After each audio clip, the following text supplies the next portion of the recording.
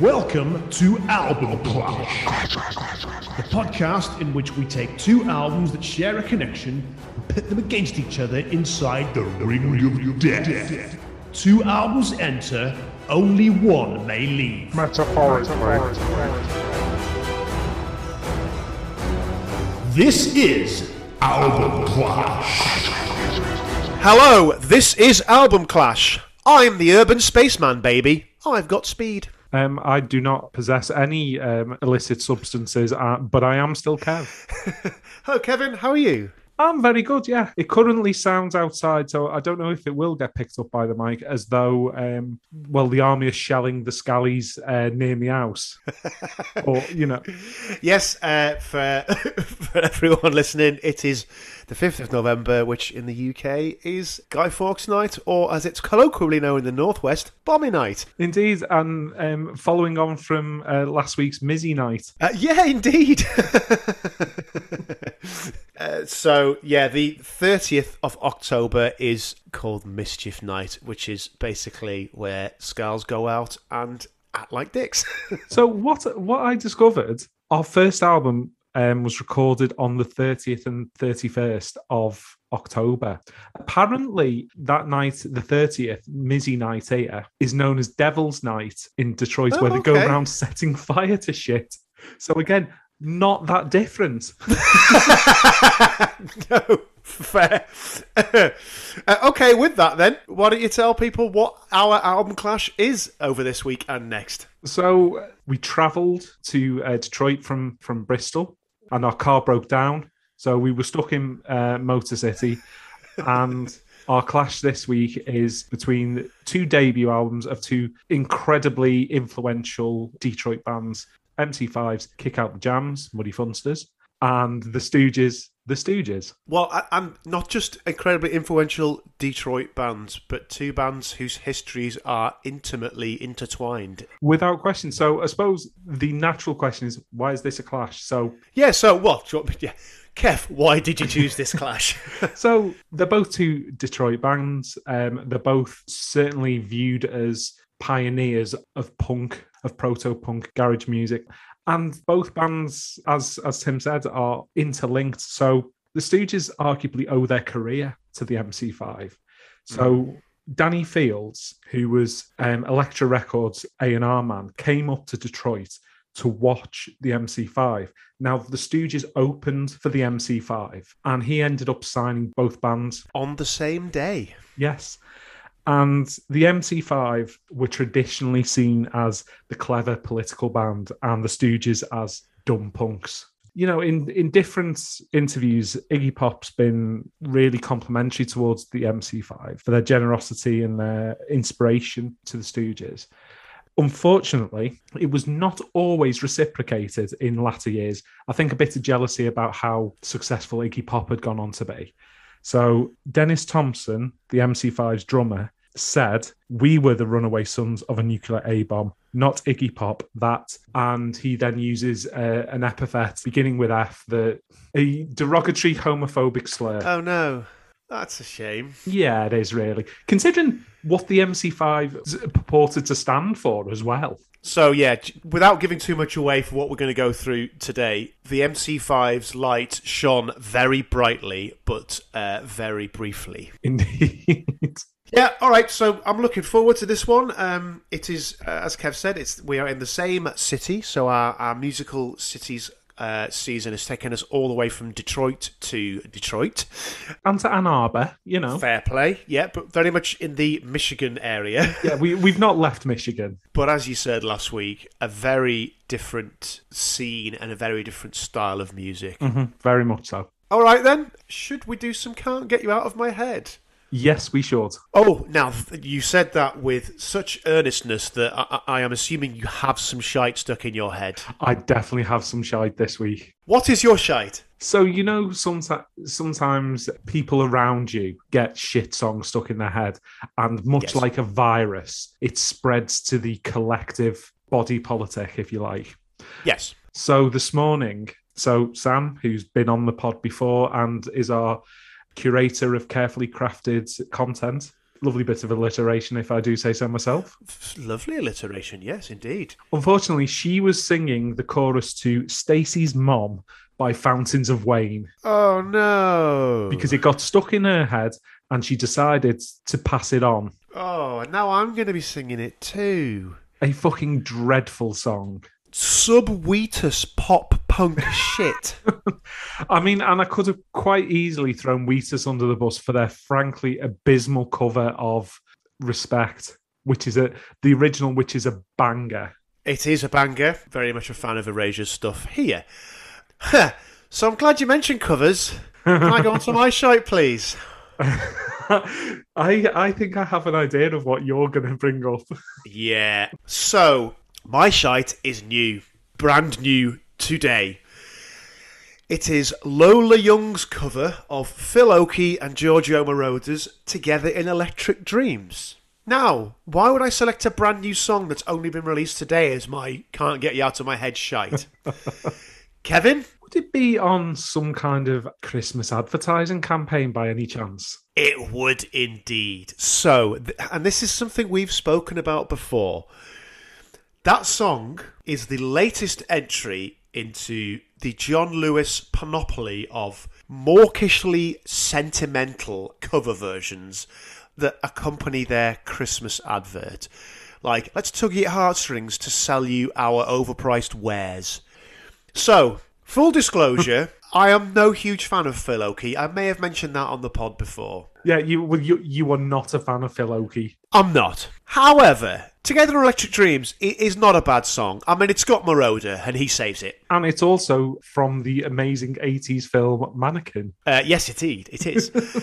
But just, oh, God almighty. This should be the real fucking controversy of this John Lewis Christmas advert. Awful. I mean, we've talked before, we're no fans of these, as I said, mawkishly sentimental cover versions. They can just absolutely get in the bin because they can get in the bin. Like when they first started doing them, there was something interesting, but it is infected the whole advertising industry. So something which, like Olive's You're Not Alone, which is a decent song, has had a slowed down, breathy, piano-based version, which is for some bank or something like that. The most egregious example was the slowed down version of Praise You for the Lloyd's TSB advert. Oh, God, yeah. It's just stop it. Stop it now. Exactly. And also stop these ridiculously overblown cinematic Christmas adverts. Fuck off. Well, it's become a thing now, hasn't it? It's... Yeah. Right, yeah, get in the bin. Get in the bin, exactly. Sorry, so that's my shite, and as you can tell, it's something that I think we both feel quite strongly about. Well, I'm not that arsed about the ridiculous advertising campaigns or anything like that. It is just taking the balls out of songs and making them palatable to people who buy throws. Yeah, and I'm going to say, even artists we like are not exempt from this, because Elbow did a cover of Golden Slumbers, which was just nothing. Mm-hmm. Anyway, yeah, that's my shite. Let's move on. What about you, good? Okay, so my good, a band that me and you both have really enjoyed, and we will definitely do some of their stuff on the pod at some point. Spiritualized. Well, there's a new album due in February next year, which is called Everything Was Beautiful. The cover work refers back to the front of Ladies and Gentlemen, We're Floating in Space. Nice. So, I'm already excited about that. And the song is Always Together With You. It's the single that's been released off the album. And it is exactly what you would expect from a Spiritualized tune. It is big, it's anthemic, choral, massive sound. It's fucking brilliant. Excellent. I'll be checking it out. I haven't heard it. Yeah, great stuff. Okay, mine is also brand new. It is the song called Maelstrom by Dublin indie band Melts. That is MELTS, all capitalised. Absolute melt. I knew you were going to say that. You muggy little melts. You melt. Okay, putting bad Cockney accents aside, the song itself is great. Well, I would describe it as furious electro-punk indie. Well, all those words are right in my wheelhouse. I'm excited about this. So it's very in the vein of Hookworms or TVAM. Grand. Yeah, exactly. It's really good. You'd love it. It's brilliant. Okay, I'm going to get all over that. As ever, we will post out the links to those and add them to our YouTube playlist. Top Trumps time. Okay, let's do it. So we drew last time, didn't we? We did indeed. So you still lead. I still lead, as it's still my honour, I believe. It is indeed. I'm not feeling great about this one, I got to say. I think it's going to be a tight one, this one, because, well, essentially your one is not necessarily as well known, and my one, well, as we will get into, was critically reviled at the time. So, you know. Yes, indeed. Okay, where am I going to start? I'll start with charts. Okay. In the US, Kick Out the Jams reached number 30. Okay. This did not do well. So it reached a peak of 106. Oof. Wow. Okay, so I win that one then. Oh, God, where am I going next? I'm going to go awards. MC5 were nominated for the Rock and Roll Hall of Fame in 2002, 2016, 2018, 2019, and 2020. They are yet to be inducted into the Rock and Roll Hall of Fame, though. The Stooges made it into the Rock and Roll Hall of Fame in 2010. Yeah, okay. So you win that one. All right, 1-1, and it's your choice. Okay. I think I'm going to go with Uptown Top Rankings. Okay. So, the Rolling Stone Top 500. Yep. 2003 and 2012, number 185. Oh, okay. I'm 294. So on those two, yeah. So you are leading so far. 2020. Yeah. It had dropped somewhat to number 488. It clung into the top 500. What? It fell over 300 places. Yes. Okay. In 8 years. I'm not sure about you, but I can't think of 300 amazing albums that were released between 2012 and 2020. Nope. I might struggle to name 30, to be honest. Wow. Okay. Well, so MC5 also dropped between 2012 and 2020, but nowhere near as dramatically. It went from 294 to 349. So I'm not quite sure what we do about that, because on the first two, you were like kicking my ass, but I'm over 100 places ahead on this on the most recent one. Yes, it was quite the precipitous drop. Let's call it a draw then. Yeah, I agree. Let's call it a draw. And as we've said before, don't ever trust subjective comparisons of one recording against another. No, I mean, that's a ridiculous way to do things. Don't undercut the format. Sorry. Okay. Right, still your choice. So I'll go certifications. The only thing I've got is in the UK, it got silver. I have nothing at all. Okay, so that's a clear win. So you win. Yep. Go on. Okay. Critic scores. All music, 4.5 out of 5. All music, 5 out of 5. Wow. Rolling Stone, and I'm assuming this would be a reappraised Rolling Stone score, 4 out of 5. Ooh, okay. 3 out of 5. Ooh, okay. So that's a draw as well. That is a draw as well, which leaves only one category, and I am fucked on the last category. Okay. So the last category is sales. I'll just come out. I couldn't find any sales figures for Kick Out the Jams. I also have questions. Okay. So yeah, we have no idea. So a victory for me. Ah, fuck. So that levels it up 4-all. About time, because I was on quite the losing streak. You were indeed. So yeah, as you said, it was a close one, and reflective of the fact that both of these records have very much been reappraised in the years since their release. Mm-hmm. Yeah, they've grown in import and recognition. Okay, so yeah, you levelled it up at 4-all. That's top trumps out of the way, but that's not the most important part of Album Clash. No, we all know the most important part of Album Clash is when we talk about fonts. Which I will be doing both this week and next. Shall I start taking us through Kick Out the Jams? Yes, I think the listeners are probably begging us to. Yeah, I'm sure they are. Right, so as Kev said, Kick Out the Jams, the debut album from the MC5. It was released in February 1969 on, as you said, Elektra Records. Unusually for a debut, it is a live album. And as you said, it was recorded over 2 nights on the 30th and 31st of October 1968 at the Detroit Grand Ballroom, which is a venue that the MC5 had a history of a tradition of playing over those 2 nights, I believe. I mean, essentially, they had a residency set up for them by John Sinclair. Not a Vegas-style one, though. What, like Celine Dion playing every night for 16 years or whatever? At a hotel. Yeah, well, no, a fucking casino. Go for the shrimp buffet and then see a show. Give us all your money and then go and see Celine Dion. That's a terrible deal, that.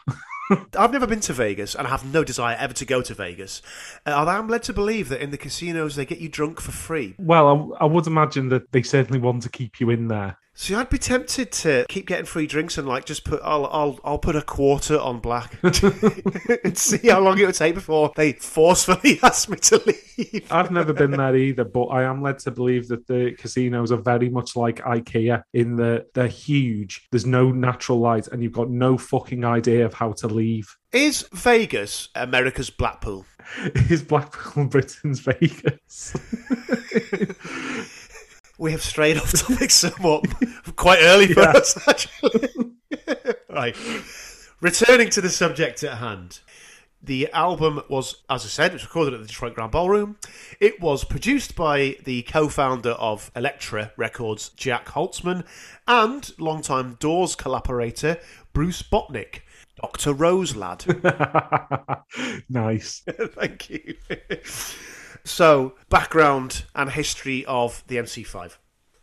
So in 1964, Wayne Kramer and Fred Sonic Smith, 2 guitarists who had been friends since school, both playing in separate bands who were, sort of getting by, decided to effectively merge their 2 bands together and formed the band that was at that time called the Bounty Hunters.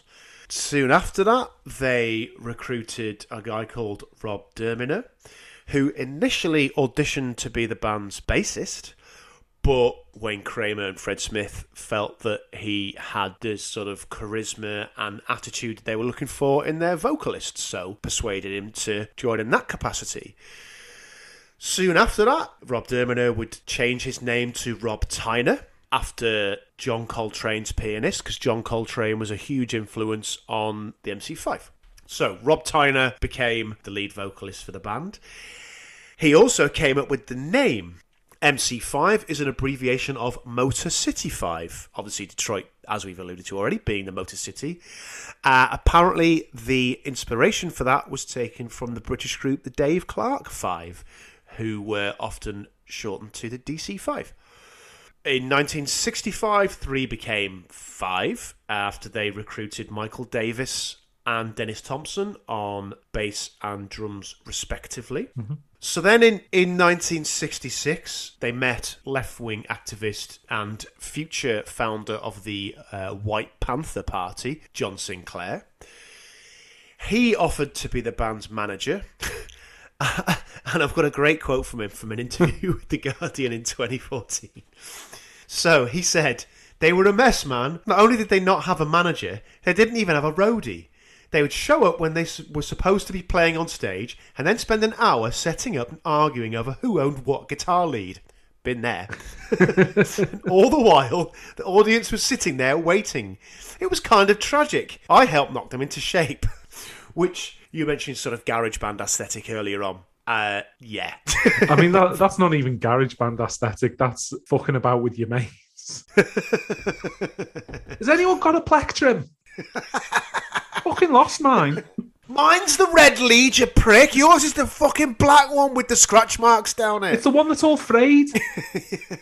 As I said, been there, done that. Okay. With John Sinclair as their manager, they really started to develop quite a strong reputation around Detroit for their really energetic live performances. So a great quote from a rock journalist at the time, Robert Bixby, who likened them to a catastrophic force of nature that the band was barely able to control. I think that's a brilliant way to describe them. It is. So they, having developed this sort of burgeoning reputation, they toured the East Coast and played support slots for a load of bigger acts, including most notably Cream. You can certainly see the influence from Cream. Definitely. So, I mentioned John Sinclair and his activism. As I say, he founded the White Panther movement, which was a sort of affiliate of the Black Panthers, wasn't it, really? Yeah, it was a response. So there was a question asked to one of the leaders of the Black Panther Party saying, what can white people do to support you? And he literally said, form the White Panther Party, which is what John Sinclair and a couple of other fellas decided to do. Yep, indeed. And so that activism gained the band, as well as their reputation for sort of raucous live shows, gave them some, let's say, notoriety amongst the authorities. I suppose it also gave them like some level of counterculture kudos as well. It definitely did. And all this was set against the backdrop of the Detroit race riots, which we referred to a couple of weeks ago, actually, in 1967. So they all lived in a communal home in Detroit. And during the riots, someone within the home hung a banner displaying the White Panther logo and very prominently the words "Burn, Baby, Burn" from that communal house. Following which, riot police stormed the building, claiming that a sniper had been shooting at them from the roof. Of course they saw that. Indeed. Okay, so from the same interview with John Sinclair with The Guardian, he said, "We were harassed 24/7, busted for incitement, possession, whatever they could throw at us. We wanted to kick ass and raise consciousness. They played every gig like it was their last. They wanted to level the place like rubble every night. That's why it was too intense for the hippies of the West Coast. They hated us, man. But in Detroit, we made total sense. A lot of these radical groups at the time didn't know anything about the working class because they didn't know any working class people. Same with black people. They didn't mix with any black people. The MC5 were working class. They knew about life on the streets. And we dug black people because that's where the great music came from and the great weed and refreshing concepts of sexuality." I mean, like, so the band performed at the free gig that was outside the infamous 1968 Democratic National Convention in Chicago, which is covered in the Netflix film The Trial of the Chicago 7. And, you know, so that was sort of the nexus of a load of sort of counterculture movements coming together. And obviously the American government did not take kindly to the scenes that played out in Chicago. They were actually the only band to play at that protest, despite there being lots of other notaries from the music industry there, well, including Iggy Pop for one. Mm-hmm. And Neil Young apparently was also there. But yeah, the MC5 were the only group that actually had the balls to get up and play. Yeah, which again speaks to their politics, their activism. Certainly activism whilst they were managed by John Sinclair anyway. Definitely, yes. Okay, so they released a couple of singles around the same time in 68 on their own independent label. And as you said right at the start, their growing reputation meant that Danny Fields from Elektra Records came to see them and offered them a record deal along with the Stooges. And that was in September of 1968. Now, bearing in mind what I said at the start, that this was recorded at the end of October 1968. And so regarding the recording of an album and the decision for their debut album to be a live album, the band basically felt that because their reputation was built on the energy and the furiosity of their live performances, that would be the best way to go. So, and this is an interview I'm going to come back to quite a few times, Wayne Kramer, speaking to Louder Sound in 2019, said, "Playing live was what we did best. Most bands did 3 albums and then a live album, so we thought we were revolutionary and break out with a live album first. It also worked better for the label. MC5 didn't know how to work in the studio, so a studio record would have cost Elektra a fortune and been a lengthy, grueling process." And that's why they decided on the 30th and the 31st of October 68 to go to the Detroit Grand Ballroom and record the performances. I mean, you know, if you were going to record them live, the best place you could possibly record them would be their home turf, where, they'd played loads, they had their home crowd, and they could absolutely go for it. Like, if you're going to try and get lightning in a bottle, that's the best kind of setup that you can. Very, very much so, as we will go on to talk about shortly. Beforehand, though, artwork. So, the cover art is a photo collage of the band during the show.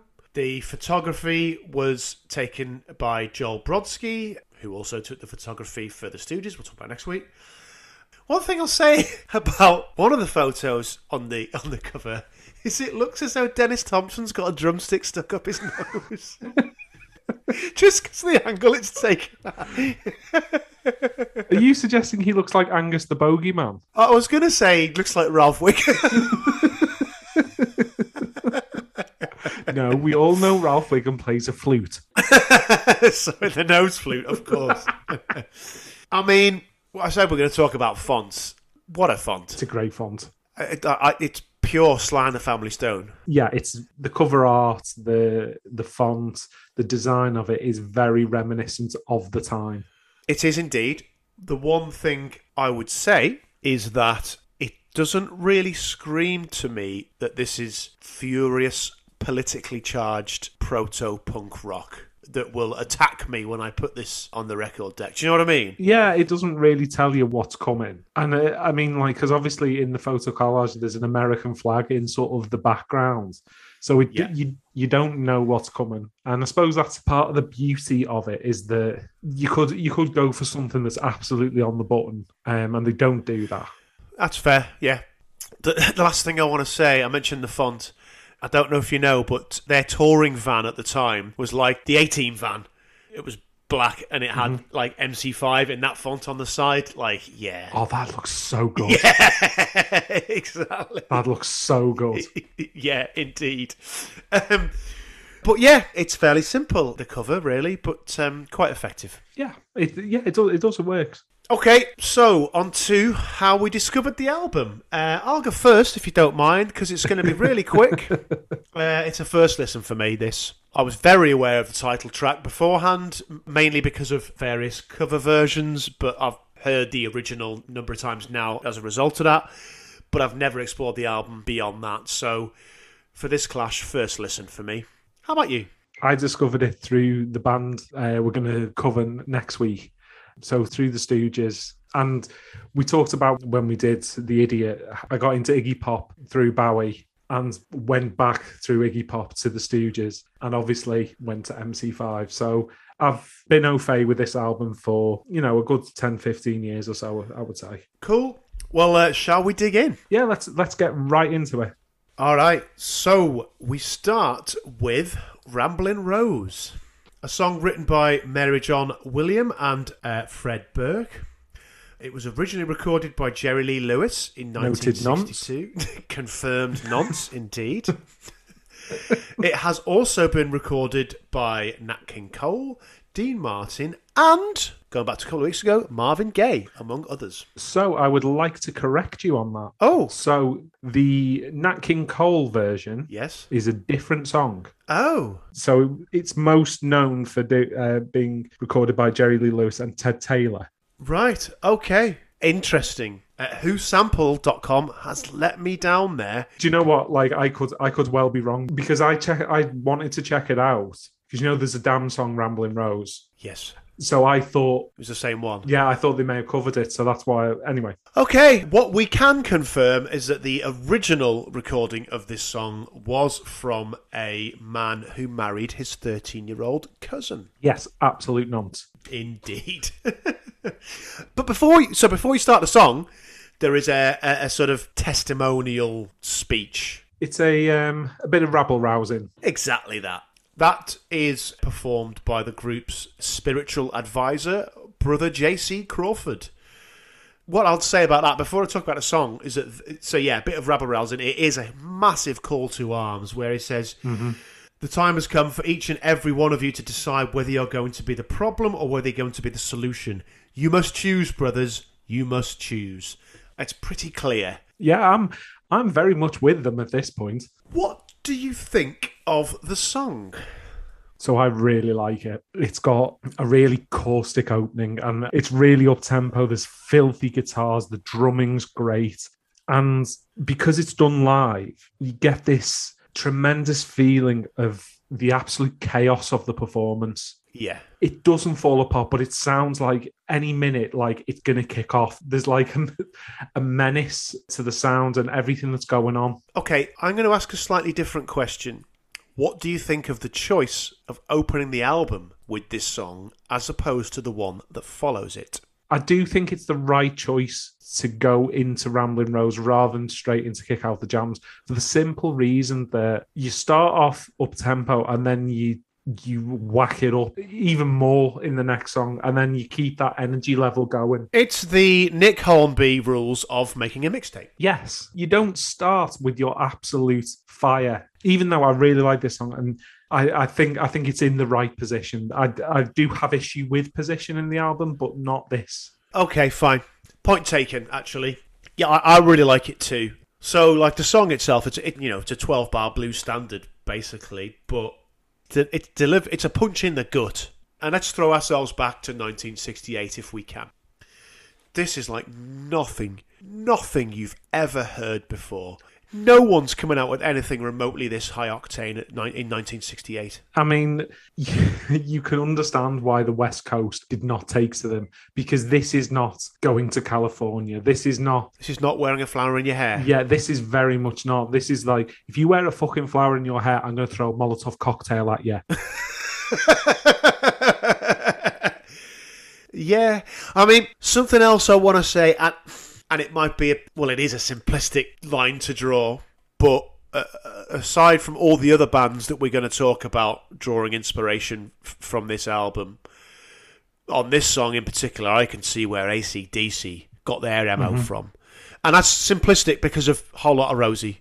But you've got that energy, that rawness, but that tightness. And you're right about the sort of chaotic element, but I don't think you meant that about the band. No. Because the band throughout this, despite the fury, despite the energy, the pace, the ferocity, they're tight as fuck all the way through this album. Oh, yeah, without question. Like, the chaos is, sonically, it's just has this malevolent, like, so if you think of the politics of the time, this is the Paris Commune, this is Prague in 68, throwing Molotov cocktails at Russian tanks. This is like the riot outside the American embassy protesting Vietnam in London. That's the furious end of the 60s. This is not your sun-dappled flowers in your hair hippie movement. It's nothing to do with that fucking shit.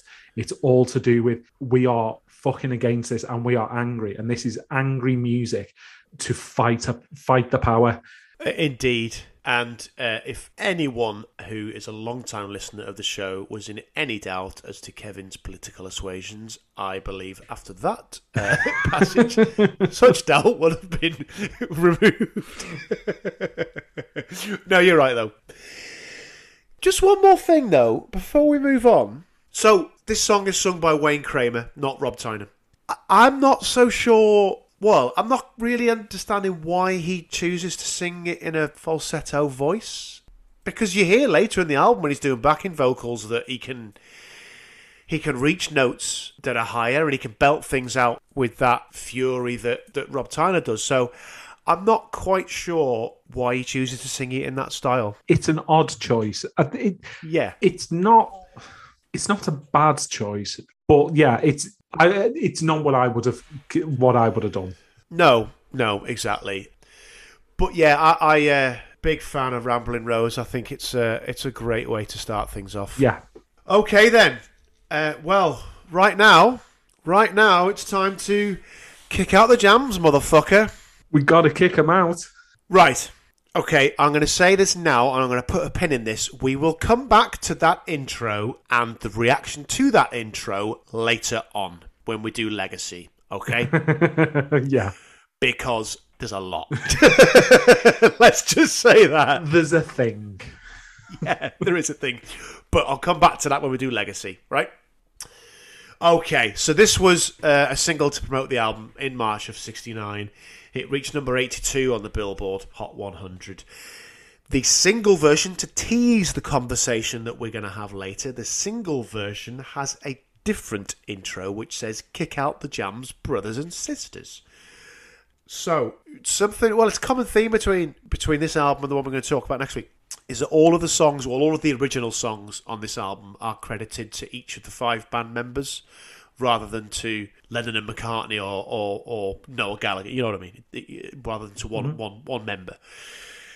And that speaks to their literally communist approach to life. You know, we are a collective. We share the spoils of our collective work.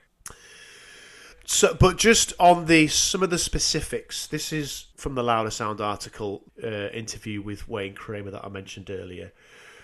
Wayne Kramer said, "We just saw ourselves as a unit, but it was Rob Tyner and I that wrote Kick Out the Jams in the kitchen while smoking a joint."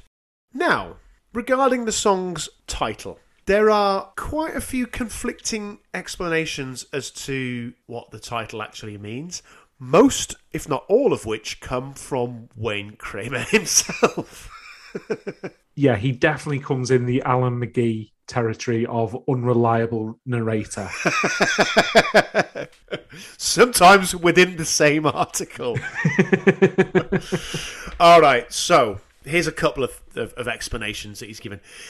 In an interview with Songfacts, he said, "We were using the expression for a long time because we'd be critical of other bands that came to Detroit that the MC5 would open for.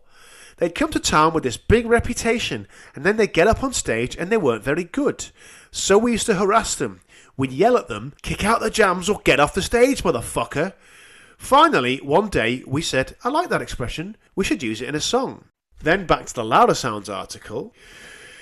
Firstly, he says, "Tyner was really speaking to us, the rest of the band. Sometimes I was critical of him, and what he's saying is, let me be who I am, because who he was fantastic. What do we mean when we say kick out the jams? If you're going to do anything, do it full measure. Don't equivocate. Be all the way in." But then in the same interview, he says about the song title and about people who've interpreted it as a reference to some of their contemporaries in what was at the time the burgeoning prog rock movement. He said, "They were the recipients of much of our harassment. This was the era of the 20-minute guitar solo, the 40-minute drum solo. The MC5 roots are in Little Richard and Chuck Berry. That's where we were based, and everything grew from there." Okay, so maybe it's none of those things. Maybe it's a combination of all of those things. But actually, who gives a fuck? Exactly. It's an absolute banger. It doesn't matter what the song's about because it's a fucking belter. That opening, how many times do we talk about a call to arms, like an absolute manifesto statement? That is a fucking statement. House. You're right. I've said manifesto as well. This can only be described as a manifesto, actually. Like, here we are going to tear the fucking house down, and we do not give a shit what you think. Well, like, I'm going to torture an analogy. So, like, the first song is you poured some petrol all over the place, and now you're going to drop some fucking napalm on it just to make sure. Nice. Not sure the band themselves would approve of the use of napalm. Well, it depends where. Okay, I'm going to talk a little bit about the music. So you talked about the intro. Again, it is played at such an unbelievable pace. Mm-hmm. But they still sound so tight. There's no one's out of time. Everyone knows what everyone else is doing at any time. And yet you can still hear 1,000-strong crowd absolutely going off. The vocals themselves are furious. I think Rob Tyner sounds fucking phenomenal singing this. Mm-hmm. The riff that drives through the song is the absolute heart and soul, isn't it? Yeah. And as I said, it's played at such a pace that it gives you palpitations almost just thinking about it. And to cap it off, you've got an absolute face melter of a guitar solo. Not for the first time or the last time on this album. House. There you go. Face melting solo.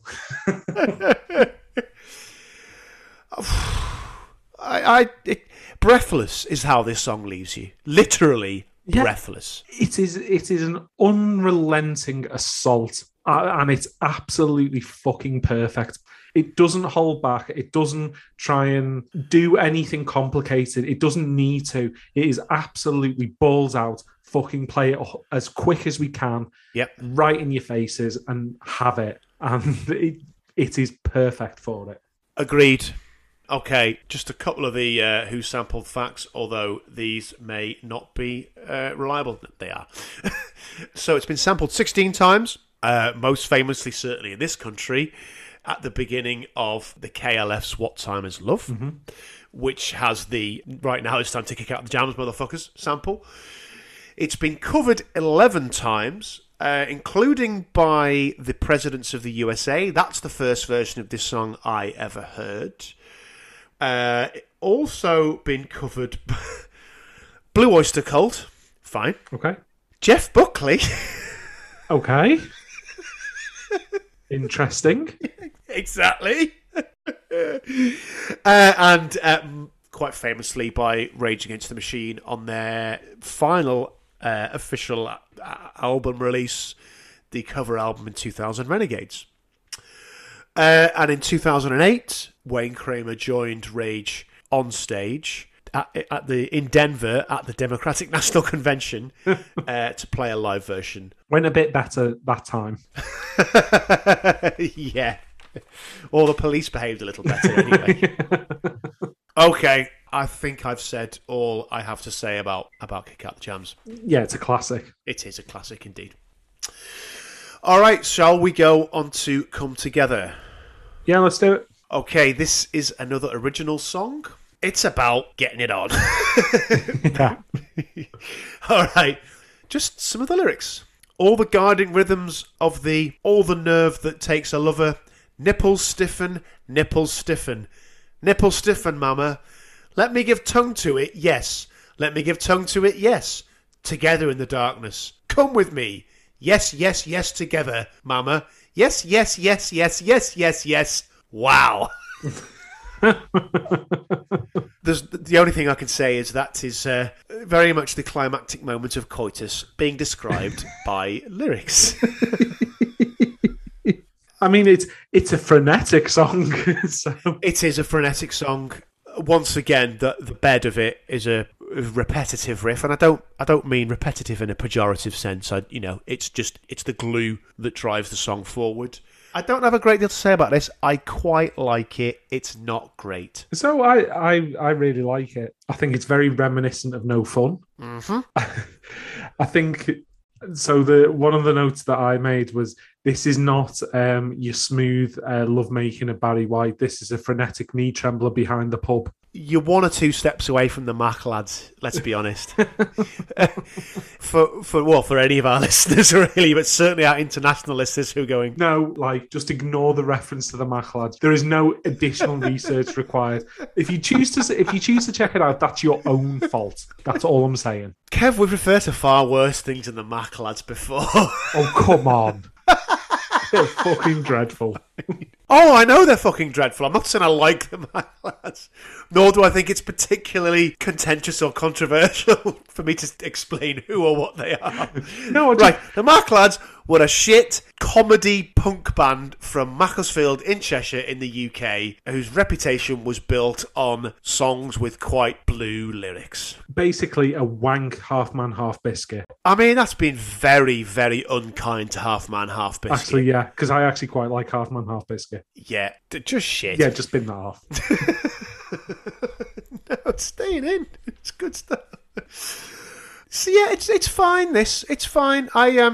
It's not subtle, but that's not a criticism. It doesn't do anything special. If I was there watching the gig, I'd have really enjoyed listening to it. So I was about to speak to that. So a note that I made. So obviously you've had Ramblin' Rose, you've had Kick Out the Jams, you had this, and I wrote "Wish I Was in the Ballroom" because I understand why you're less keen on it than I am. But as you perfectly put it, that if you were at the gig, they've not let up in terms of tempo and everything like that. So you are going to be bouncing like fuck to this. True. Okay. As I say, I've got nothing else to say about it, so I'm happy to move on. Yeah, let's go. All right, and we are on to Rocket Reducer number 62. Open parentheses, Ramalama Far Far Far, close parentheses. So it's another original song. In a 1994 interview, Wayne Kramer explained what the song's about. So he was asked, what would sniffing Rocket Reducer do? And he replied, about the same as sniffing glue. Tovin, I think, is the active ingredient. It's a paint remover. It got you fucked up, that's for sure. There was a lot of experimentation in those days. Yeah, okay. I really like this one. Again, it's another huge riff, which is the bedrock of the song. And Wayne Kramer's guitar work on top of that is just magnificent. We're talking about how tight the band is. I'm going to say now, Wayne Kramer's a fucking incredible lead guitarist. And, well, I had never heard him spoken about before I started researching this Clash in any of those terms. And having listened to this album, why? No, he's never one of those names that comes up. And indeed, like, the intensity hasn't dropped at all. It's another full-on sonic assault. The guitar work it's so good, but simple as well. But, like, it works because of that. It doesn't need to be complicated. And it's just relentless. The audience must be absolutely fucked. I'm assuming that they didn't just play 8 songs over the 2 nights. Maybe they were just playing like Perry Como stuff in between these. But just before they played this, they played Albatross. Maybe. A question that I noted down here that I wanted to ask you. How do you feel about the Widley guitar ending? I mean, you're asking the wrong guy because I think it's Boss.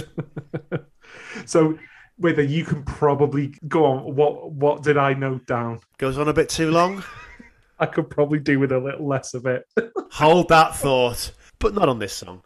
So, just the last thing I want to say about this, and we'll touch on this again later, but there's obviously a load of bands that have been influenced by this album. You know, any punk band you can mention. Mm-hmm.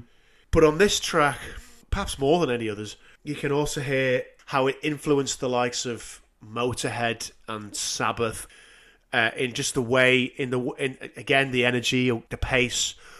But the way that the guitar riff is played to drive the song forward, I got distinctly Motorhead vibes from this. Yeah, I can see that. Okay, shall we go on to Borderline? Yeah, let's do it. At the halfway point already. I know. We're flying through like the MC5. We are. Okay, so Borderline is another one about doing the electric boogaloo. What do you think? So I'm not sure the song works. So it's got a good chorus. The middle 8 is really great, but the verse seems it's a bit all over the shop. Like we've talked about, like the songs have a bit of a chaotic energy to them, but this is a bit more just chaos sonically. Okay, once again, Hive Mind. A bit chaotic, this one. 2 stop-start for me. Never really seems to settle on whatever it is.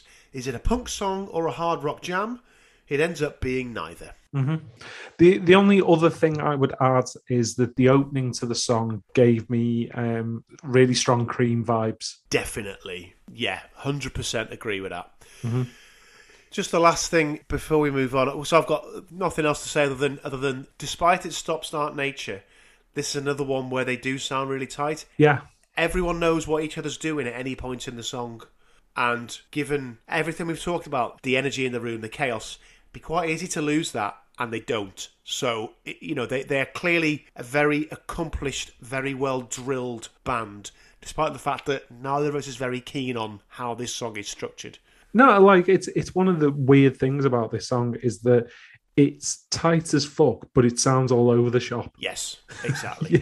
It has a real sort of weird dichotomy going on. It does indeed.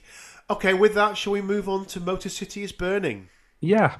So this is a cover of a 1967 song by John Lee Hooker about the Detroit race riots. Although MC5 rewrote many of the lyrics, really to just make it more, confrontational, make it more aggressive, if that makes Yeah. sense. No, that makes perfect sense. So just a couple of examples of that. The fire wagons kept coming, baby, but the Black Panther snipers wouldn't let them put it out. So John Lee Hooker never referred to the Black Panthers in the original. And also, firemen's on the street, people all around. Now I guess it's time. I'd just like to strike a match for freedom myself. I may be a white boy, but I can be bad too. And obviously, John Lee Hooker wasn't singing about being a white boy. I love this. It's great. It's the only thing I would say about it, obviously it is pulling from the John Lee Hooker original. It calms everything down after what's been before, and it has a much more sort of traditional blues structure to it, which isn't bad or anything. It's just kind of surprising that it's very traditional sounding in comparison to what's gone before. I agree, but I understand it completely and think it's the right choice for it. Not just in terms of it being in the gig, but it being on the album.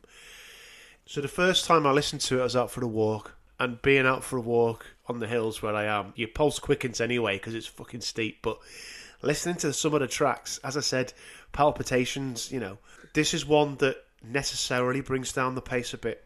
The first track itself is a blues standard as well. So's this. So it's not a complete departure from everything else. Yes, this is slower. This is more traditional, as you said. As I say, I think it's necessary. I think it's well placed in the album. And what I will say is that Rob Tyner sounds incredible singing it. Mm-hmm. He pares it down when he needs to, but when he needs to scream the fury, he absolutely belts it out, shrieking almost at times. He sounds brilliant. Yeah, he articulates the furious anger of the city. So what I've written, if you'll pardon the pun, is never before has a 12-bar blues sounded so incendiary. Yeah. There's something else I love about this, being a guitarist myself. Dueling guitar solos, any song with dueling guitar solos is okay by me. I did note down, it's a monumental guitar solo. It's brilliant. So yeah, I understand what you're saying, but I also think it's the right choice. Oh yeah, don't get me wrong. Like, whilst it's surprising that it's so traditional in its format, like if they continued playing at the speed that they were playing at, well, I would have just assumed that they were on speed, because there's no way that they could keep up that tempo all through the gig. Kev, given some of the stuff I've read, they probably were. More than likely, like, they have tried most of the drugs. Yeah. Yeah, I'm a big fan of this. Like it a lot. Yeah, me too. Shall we go on to the penultimate track? Yeah, I think we should. I Want You Right Now, which is a cover of a 1966 song by The Troggs. Couldn't tell that at all. I was going to say, like, how Wild Thing is the riff on this? Hive Mind again. First note, sounds like the opening to Wild Thing. And I don't know about you, but I listened to the Troggs original as part of the research, and so does that.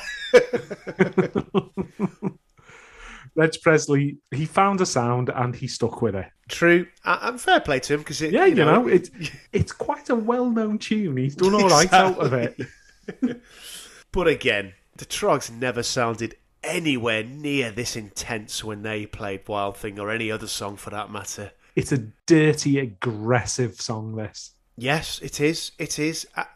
So I've said I can hear Hendrix and Jim Morrison being channeled in the vocals on this. Yeah, Tyner's definitely got a bit of the Morrisons going on. And I'm not talking about Market Street. Very good. He's not got like a pasty and a sausage on the counter. Listen, Kev, everyone loves a ramble down Market Street. Morrison's, if you want to send us free groceries, pasties, anything from Market Street, sound. Yeah, sound.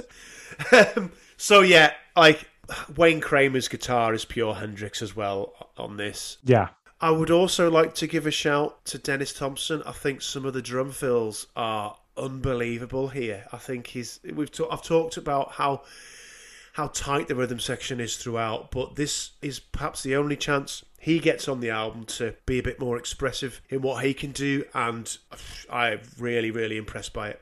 Yeah, like he doesn't, like in a lot of the sort of other songs, he's kind of, and it's not to do him any sort of discredit or anything like that, but he's kind of just keeping the pace up. This gives him an opportunity to expand a bit and show that, you know, he's more than just keeping rhythm. Yeah, quite agree. This is one of those tracks where you think doing a live album as your debut was the right thing to do, because this is what you're all about. Yeah, and I think this is certainly something you'll talk about later, is that I have heard some of the later albums, the studio stuff, and it pales in comparison. Yeah. Like, they're just a brilliant live band, and they just couldn't replicate it in the studio. Well, you said lightning in a bottle earlier on, and that's what this is. Yeah. There's loads of musicians who, you know, you hear reference to that, like, they never managed to get their live set onto vinyl or anything like that because the studio process just wasn't the same. Indeed. Which they acknowledged. I'll go back to the quote I read from Wayne Kramer at the start. They knew that, and that's why they decided to go this way. So, yeah. That's about all I've got to say about I Want You Right Now. I really like it. Yeah, it's really good. Okay, and with that, we go on to the closer, Starship. Mm-hmm. This is a song where avant-garde poet and jazz musician Sun Ra gets a co-writer credit because the lyrics that are sung during the extended jam section are taken from one of his poems. I've got a lot to say about this, so I'd like you to go first, please. Okay, so I like how it starts. I don't like it once you get to the Space Freak Out.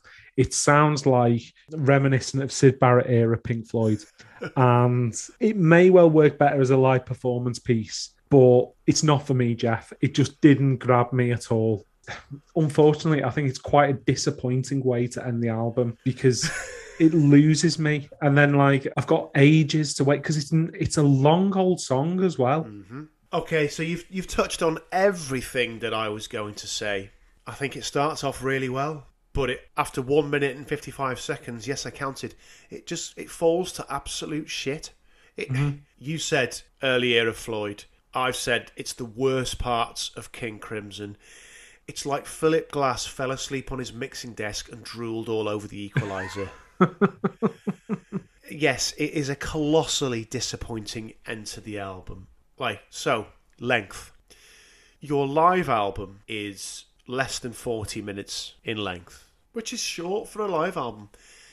This track of only 8, this track is 8 minutes and 25 seconds, which is 21% of the total runtime. More, in fact, than 21% of the total runtime. Yes, I've done the maths. And over 2/3 of that 8 minutes 25 seconds is tuneless warblings and wailings, and it's a disjointed mess. I'm sure if you're on acid and there's a light show going on, you're having a fucking whale of a time. But yeah, okay, I can see your point there, but I'm not on acid. I'm listening to this is where the difference between a live performance and a live album needs to be considered. I've bought a record here that I want to listen to. I've got more to say on this, and I do feel really strongly about this. You cannot have a song like Kick Out the Jams and talk about the things that you're against. I'm going to refer back to the quote, Wayne Kramer, the era of the 20-minute guitar solo, the 40-minute drum solo. Mm-hmm. You cannot speak about that and talk about your harassment of those bands and then have this at the end of your debut album. Yeah. This is everything, and I mean everything, that they claim to be railing against. And I have to say, because of that, this makes me genuinely angry as a way to end the album. It is completely misjudged. It is completely out of place. And I would go so far as to say it is the worst track of any that we have covered so far on Album Clash. Wow. Because of what it stands for as much as how it sounds. And remember, we have done Be Here Now. Mm-hmm. It is the antithesis of what's gone before. Yes. Yeah, you've absolutely nailed it, that it is pure musical wanking. Mm-hmm. And I am not for that kind of thing. It's not for me at all. And it does it does leave a proper bitter taste in the mouth because everything's gone before. So Borderline, we have some issues with it, but there's something you can grab onto there. Yeah. Like, as you say, with this song, the first minute, fine with it. And then what are you doing? Exactly. I'm glad you agree, because I was a bit nervous, as I said, having never heard this album before and having had such a visceral, and I mean, I've used that word a lot before, but this was really visceral. I actively dislike this song. I was a bit nervous about coming and saying that, but I'm glad you agree. No, it's like in the parlance of modern means of listening to music since the CD was invented, it's a skipper. Yes, it is a skipper. And for your closer, as we've both said, really, really disappointing. Mm-hmm. Okay, I have nothing else to say about it because I need to calm down. I need to just not talk about it anymore. Shall we do some reviews? Yeah, let's hear them. I've got a couple of long ones here. Well, I've got one really fucking long one, and you know who that's from. Of course. Okay. Writing his first ever review in Rolling Stone, the legendary rock critic Lester Bangs, who, for anyone that's seen the Cameron Crowe film Almost Famous, was portrayed in said film by Philip Seymour Hoffman, the late and sadly missed Philip Seymour Hoffman. So, of Kick Out the Jams, well, Lester Bangs was not a fan initially, at all. He said, about a month ago, the MC5 received a cover article in Rolling Stone proclaiming them the new sensation, a group to break all barriers, kick out all jams, total energy thing, etc., etc. Never mind that they came on like a bunch of 16-year-old punks on a meth power trip. These boys, so the line ran, could play their guitars like John Coltrane, and Pharoah Sanders played sax. Now the album is out and we can all judge for ourselves. For my money they came on more like Blue Cheer than Train and Sanders, but then my money has already gone for a copy of this ridiculous, overbearing, pretentious album. Musically, the group is intentionally crude and aggressively raw, which can make for powerful music, except when it is used to conceal a paucity of ideas as it is here. Most of the songs are barely distinguishable from each other. You've heard this all before from such notables as The Seeds, Blue Cheer, Question Mark and the Mysterians, and The Kingsmen. The difference here, the difference that will sell several 100,000 copies of this album, is that the hype, the thick overlay of teenage revolution and total energy thing which conceals the scrapyard vistas and ugly noise. So, I do have something to say about that. And it is in relation to the traditional thought process that the MC5 were the clever political band and the Stooges were the thickos. I think Lester Bangs, whilst I don't necessarily agree with most of the article, I think he was onto that. You look back at the album and you talk about Borderline, you talk about I Want You Right Now, you talk about Come Together. There's not much politics in that. No. There's not much subtlety or nuance in the lyrics or anything. And when we go on to speak about the Stooges next week, there is a lot more sort of thought about ennui and being lost at that age and stuff like that. So I think Kick Out the Jams, the actual song itself, masks, and probably John Sinclair's management and how he positioned them, masks that they weren't as political as they purported to be. So I would also say that review speaks to the time in which the album was released. Mm-hmm. As we've already said, this was the era of Cream, of Hendrix, of Zeppelin. No one's heard anything like this before. And only 3 years later, 1971, Lester Bangs himself would recant these views in an article in which he said, I can see why people privileged enough to be part of the apocalyptic birth of the Five would be enraged.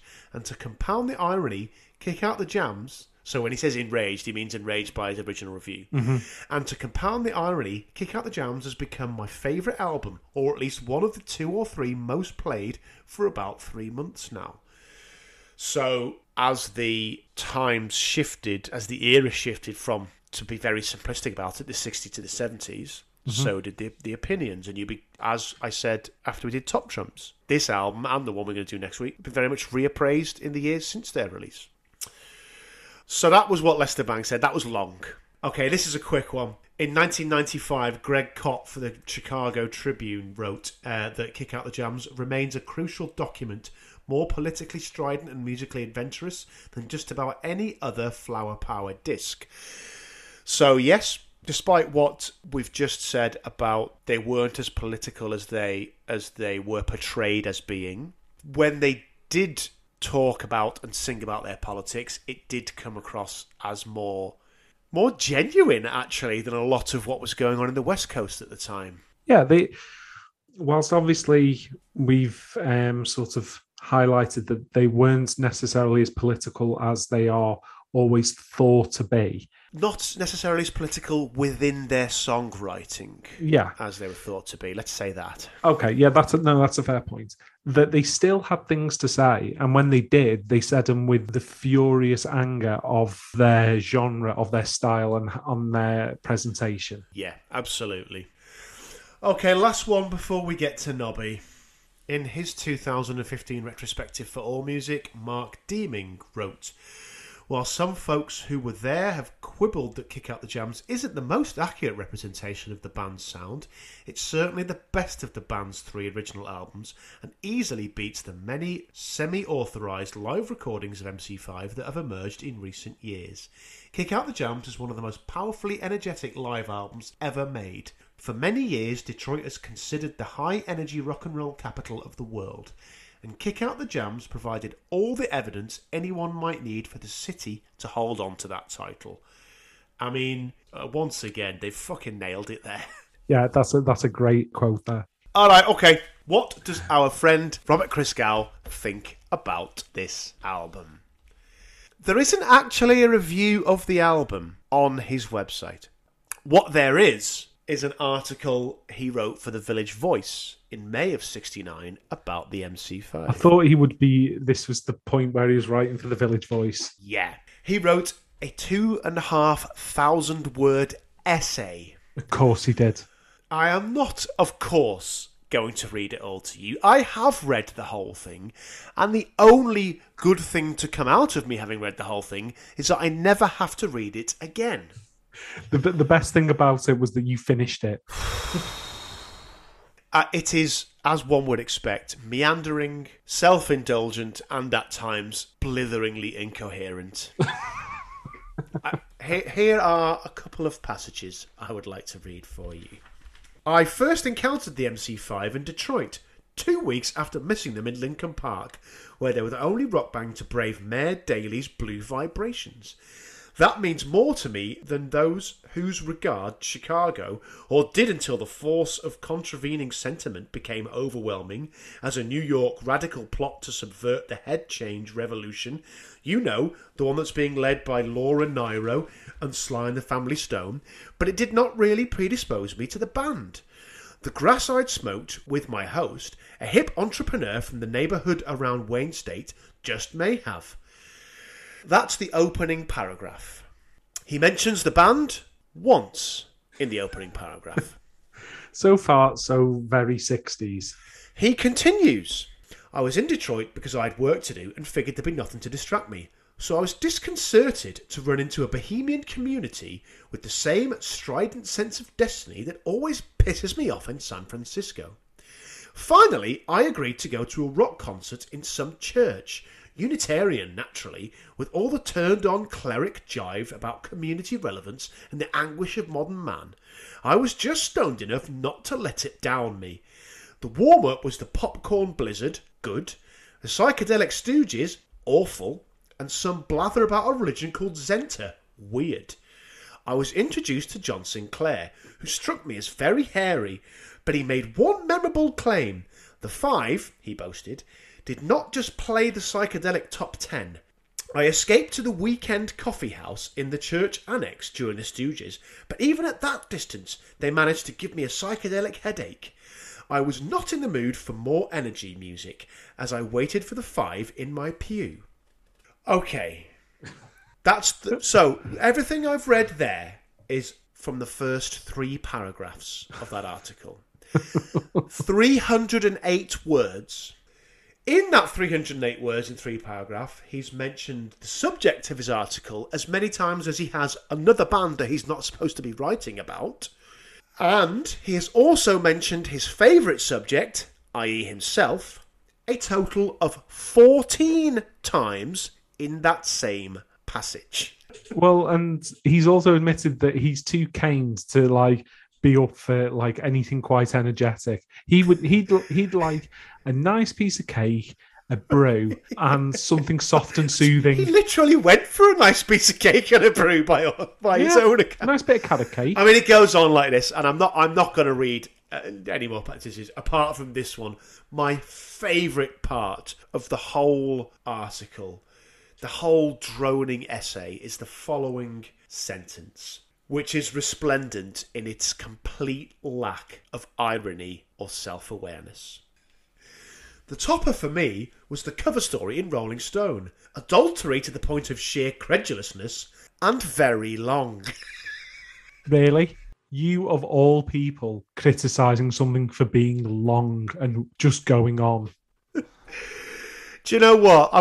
Having read the whole thing, I'm beginning to admire this fella's hubris. I really am. Just entire lack of self-awareness. Exactly. So I read you just over a tenth of that whole article. I will not be delving in. I'll put it that way. Don't. Shall we talk about some legacy then? Unless you've got any more reviews you want to talk about. No, I'm ready to move on. Okay. So the first thing on the legacy, and I teased this earlier, let's get back to the Kick Out the Jams motherfuckers intro. So as I mentioned earlier, the single version of Kick Out the Jams had a cleaner edit. Okay? So basically, I'm going to just let Wayne Kramer pick up the story, again from the Louder Sound article from a couple of years back. He said, "We knew Motherfucker was never going to be played on the radio, so we recorded the Brothers and Sisters version for the single. We instructed Elektra to wait until it peaked in the chart before releasing the album, because when the album's released, the shit's going to hit the fan, you know? But we'll have already won by having a hit single by then. Well, once they saw the single taking off, they rushed the album onto the shelves. And when the kids came home with this record and Mum and Dad heard Motherfucker, you could hear the outrage reverberate across America." We've spoken about this. With Prince, with NWA, America and moral panic over bad language is nothing new. Elektra asked us, could they put out a clean version of the album? We said no, and they did it anyway. We'd already had major disruption in our relationship, and then, because of our contract, which said we had control over our advertising, a local department store refused to carry our record. He refers to Hudson's department store in Ann Arbor. We called them on it, and in very graphic street language, and we sent Elektra the bill. So, to explain, Hudson's department store refused to carry the record. In response, the MC5, they took out a full-page advert in a local newspaper, which, amongst other things, said, "Fuck Hudson's." And this is the crucial part, that full-page ad had the Elektra Records logo, which they had not obtained permission for. So, going back to Wayne Kramer, he said, that was the final straw, and Elektra fired us. Okay. Elektra claimed in the statement they released that the main reason for cancelling the contract of the MC5 was the fact that they'd used the Elektra logo without their consent, in what was quite an incendiary advert. So, without a record company, MC5 wondering what to do, but because of the success of Kick Out the Jams, the album, and the controversy over the use of profanity, which had got them a lot of publicity, some of which they'd paid for themselves, there was a bit of a bidding war. Yeah, exactly. Bidding war, thank you.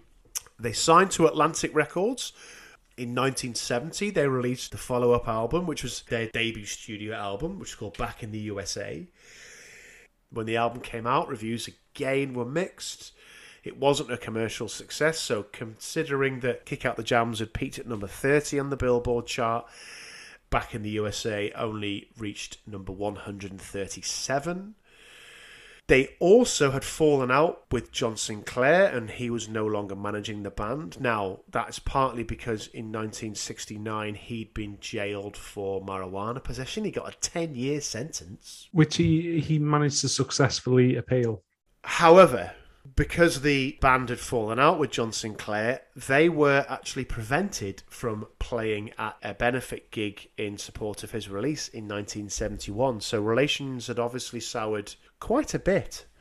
In 72, they released their third album, which was called High Time. It wasn't very well promoted by Atlantic. That one only got to 191. They were then dropped by Atlantic Records. On New Year's Eve in 1972, they played a reunion show, so to speak, at the Grand Ballroom. However, given that only, 4 years before that, 1,000 people had packed out the venue, and as we've talked about a few times, were frenetic, were chaotic, were, absolutely going off. Apparently only a few dozen people showed up to this reunion show, and they played a few songs, and a visibly dejected and despondent Wayne Kramer walked off stage. And very soon after that, the band announced their dissolution. That's the end of the MC5s. We are done. In 1991, Rob Tyner suffered a heart attack and he died. He was just 46 years of age. In 1994, Fred Smith, also aged 46, suffered the exact same fate. In 2003, the three remaining members reunited. They played a series of live shows over the subsequent years, until in 2012, Michael Davis passed away at the age of 68 with liver failure. Just 3 years ago, back in 2018, to mark the 50th anniversary of the release of Kick Out the Jams, Wayne Kramer announced the MC50 tour. That lineup included Kim Thayil and Matt Cameron from Soundgarden, and Billy Gould, who used to be the bassist in Faith No More. So that's the history of MC5. But really, the history of MC5 ended in 72. So, as I said, just 4 years after that high point and that inspired choice of, as you said, let's do a live album. Let's do it in our own territory with our own crowd. Just 4 years later, that wasn't their own crowd anymore, and no one turned up. No, it's a really sad end. How the band never really were able to capture the former glory. The move to Atlantic didn't work out, and obviously, in the subsequent years, many of the constituent members of the band had their own personal struggles with various addictions and that. And obviously, it had the knock-on impact on their health, leading to people dying young and that. Exactly. Tragic, as you said. In terms of legacy of the album, to try and pick things up and move things along, we've both spoken quite a lot about this already, but the real legacy is the influence it had over so much of what followed. As we've said, obviously punk, heavy metal, hard rock came out of this. In fact, Lemmy was quoted as saying one of his inspirations for forming Motorhead after he'd got booted from Hawkwind was that he wanted his new band to be fast and vicious, just like the MC5. And I mean, obviously Rage Against the Machine covered Kick Out the Jams, and what you can certainly say is that the MC5 managed to give an indication the politically based punk, politically based rock has a place, has a market, and if you do it well, you will find an audience. And certainly, there's a clear influence on Rage Against the Machine. Definitely, yes. I mean, this is another one of those albums, as we talked about, certainly with What's Going On a couple of weeks ago, and with Innervisions last week, and we've done it, on quite a number of albums. It's another one of those albums that changed the musical landscape. It is a keystone moment in the history of rock music. Unlike many of those others that we've already spoken about, this one is far less heralded. I'd never heard it in full until we started going through this class. Now, that's not to say I'm the bastion of all music knowledge, but, It isn't one that's held up as a classic album, an album you must hear before you die. It isn't given that kudos, even though it certainly was the progenitor of lots of stuff that came later. Yeah, quite so. How I would sum it up in my, usual portentous way, they set out to change the world, and they did, just not in the way that they thought they were going to. Yeah, I think that's a very good way to put it. All right, with that, what's your best song? What's your worst song? So I think my worst song is quite obvious. It's Starship. Shouldn't be on this album. Mm-hmm. And the best song is, I'm going to be Johnny Obvious, and it is Kick Out the Jams because it's a fucking belter. Okay, there's no argument here. Yeah, Starship, it almost completely undercuts the legacy and the message of this album. Almost. And yeah, Kick Out the Jams. It's a force of nature. You could argue the song single-handedly changed rock history. Mm-hmm. Without question. Okay, that's it, I guess, in terms of Kick Out the Jams. And next week, you're going to be taking us through, well, just remind people what it is, what they've got to listen to. So for next week, your homework is to listen to The Stooges by The Stooges. Boom. All right, then. Over to you. How can people keep in touch with us, please? So, as Tim mentioned at the start of the episode, it's the 5th of November today. So we are in the run-up to what's known in the UK as Remembrance Sunday. So over the course of this next week, people who love to have flags in their bios are going to show how much they love poppies, and anyone who doesn't cover their entire body with poppies is disrespecting anyone who gave their life for this country. That's going to happen for this next week on Twitter. Whilst on Twitter, you may want to check out our Twitter page at Clash Album. Let me be clear. I wholeheartedly respect and support the work that the Royal British Legion does. That should go without saying. However, the politicisation of the poppy is a sickness in this country that I find simultaneously baffling and depressing. We are against using the poppy as a mask for your xenophobia and rampant nationalism. Quite so. I suggest we move on. Okay. Can people keep in touch with us by any other means, Ken? You can do. So if you want to stray away from such political content, then you can check out our carefully curated content on our Instagram, which is at Clash Album. Or if you are resolutely old school, then you may want to send us an email to albumclash@gmail.com, where you can tell us where we can stick our poppies. Indeed. Oh, great stuff. Well, thank you very much for listening, guys. As I always say, if you're liking the show, subscribe, tell your mates about it, leave a rating on whichever platform you use to listen to the podcast, leave a review, tell us what albums that you think we aren't reviewing that we should do, what clashes are obvious that we're missing, what cities should we visit in our musical city season, all that stuff. Get involved. Sam does great stuff on Insta. Twitter's an awful place. Full of awful people, including ourselves. True, actually. But yeah, we'll see you next week. Until then, though, I have been Tim. I remain to be Kev. And we'll see you next time. Take care. Ta-da. Ta-da.